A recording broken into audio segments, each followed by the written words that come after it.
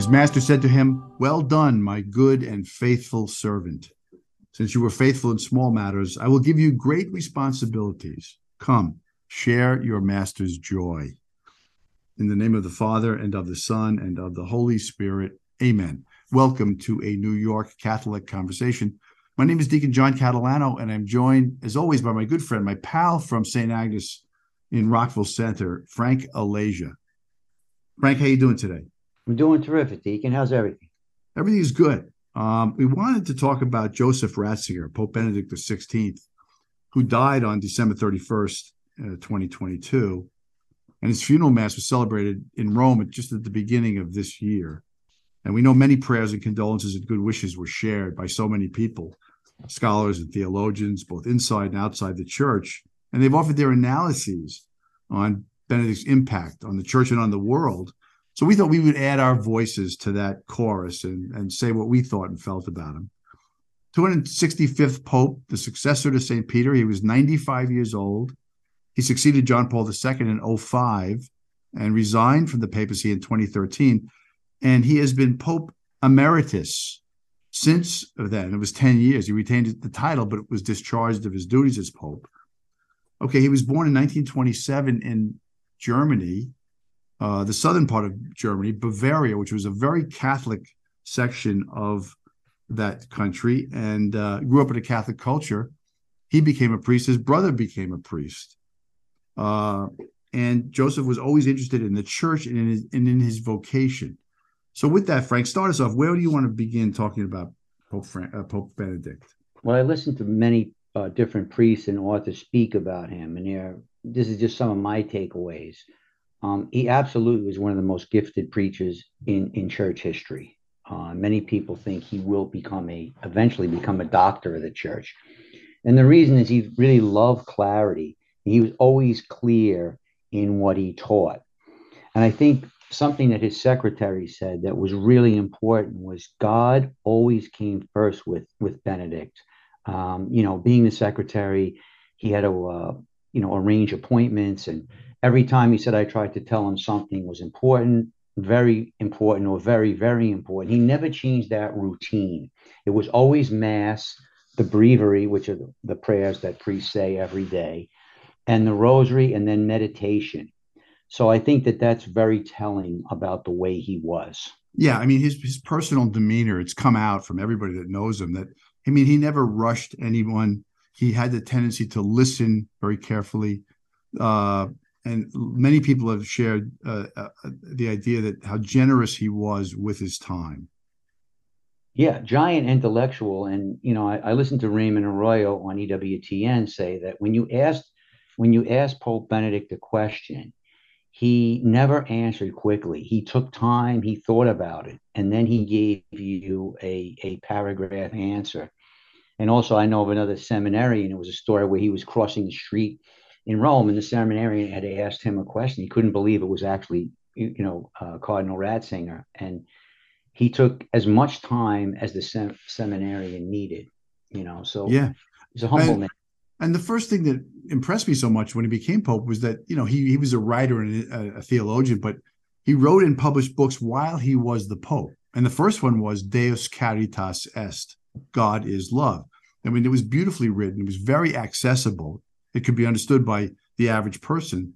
So it was reassuring to Catholics. And this is the book where he asserted the idea that being Christian is not subscribing to an ideology or a philosophy of life. It is an encounter with a person, the person of Jesus Christ. Being Catholic means being in a relationship with God made man. And it's always good to return to that idea, especially when we get confused about or upset about dogma and teachings. Yeah, and he was, one of the things everybody mentioned was faith and reason must be interconnected. When the two are not connected, you have unreasonable faith or heartless reason. If I can only accept what I understand with no room for faith, you live in a very small world. Yeah. He mentioned he's a visionary. His phrase dictatorship of relativism was used in his speech to the cardinals before the conclave in 2005 that ended up electing him as Pope. And that's almost, what is that? It's almost 20 years ago. Right. The dictatorship part anticipated the cancel culture. In other words, if you don't conform to the whims of society, you're canceled. And that's where he came up with the dictatorship of relativism. Yeah, without question. The idea that truth is whatever I think it is. He fought this throughout his whole life. Right. But one of the things too about Cardinal Ratzinger was he never thought he was smarter than tradition. He loved the orthodoxy and the liturgy. He didn't like the ideology where, people want God, but without God. And I think that's important to bring out. You mentioned his humility. I mean, he had no ambition, it seems, but he was dutiful. I mean, his preference in life would have been to be a scholar in a quiet academic environment. And he was often seen sitting alone, writing and reading. But look, he was a paritidi. He was a periti, an expert invited to Vatican Council II as a young priest at the age of 35. And he emerged as one of the leading scholars and writers of the documents that came out of there. And then he became a bishop. Again, no ambition, but he became a bishop at the age of 50. And he quickly became a member of the church hierarchy. He followed God's will in positions that he never asked for many years, past his retirement age.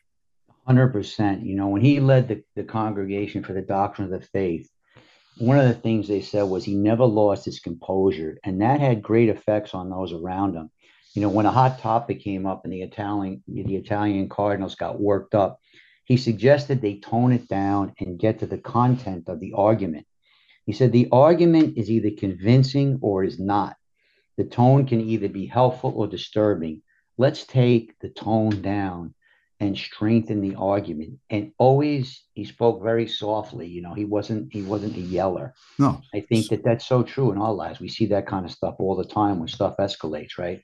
Well, that's true about him. I mean, he was slandered ruthlessly, right? But he never fought back or spoke ill of his enemies.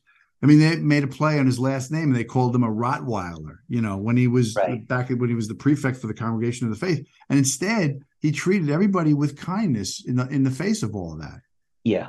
And you know what? He did have to censor theologians from time to time. That was his job. But like you said, it's inaccurate and unfair to view him as a watchdog or a Rottweiler. He simply had to correct someone whose teaching was something incongruent with the teachings of the church.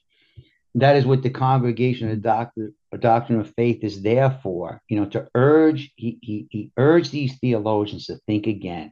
He spoke the truth in love. He didn't banish anyone to Siberia, and he surely was not what he was, characterized to be, a Rottweiler. Although he did end up having to laicize, remove from the priesthood, I think some 400 men in the last 2 years of his papacy alone. So he did his duty in that regard. But you know what I love? He wrote this in one of his books, Jesus of Nazareth. This is what he wrote. What did Jesus actually bring, if not world peace, universal prosperity, and a better world? What has he brought? The answer is very simple. God. He has brought God. He has brought the God who formerly unveiled his countenance gradually, first to Abraham, then to Moses and the prophets, and then in the wisdom literature. It is this God, the God of Abraham, Isaac, and Jacob, the true God, whom he has brought to the nations of the earth. He has brought God, and now we know his face. Now we can call upon him. Now we know the path that we human beings have to take in this world. Jesus has brought God, and with God, the truth about our origin and our destiny. It is only because of the hardness of our hearts that we think this is too little. Right. And the two things I'd like to say in closing are, during a crisis in the church, a priest asked him, what are we going to do? And he said, it's quite normal to be afraid. But remember, Jesus is in the boat and he remains there always. He had the call to live the gospel. If we claim to believe it, we must go out and do it. We must visit the sick, care for the poor and love our neighbor. And that's how I'd like to end it. A beautiful man and a gift to the church. Absolutely. Thanks, Frank. Okay, folks, don't forget to like us and follow us and send us an email at anycatholicconversation@gmail.com. That's anycatholicconversation@gmail.com. Frank, I love you a lot. I'll talk to you next time, okay? God bless. Thanks, Deacon.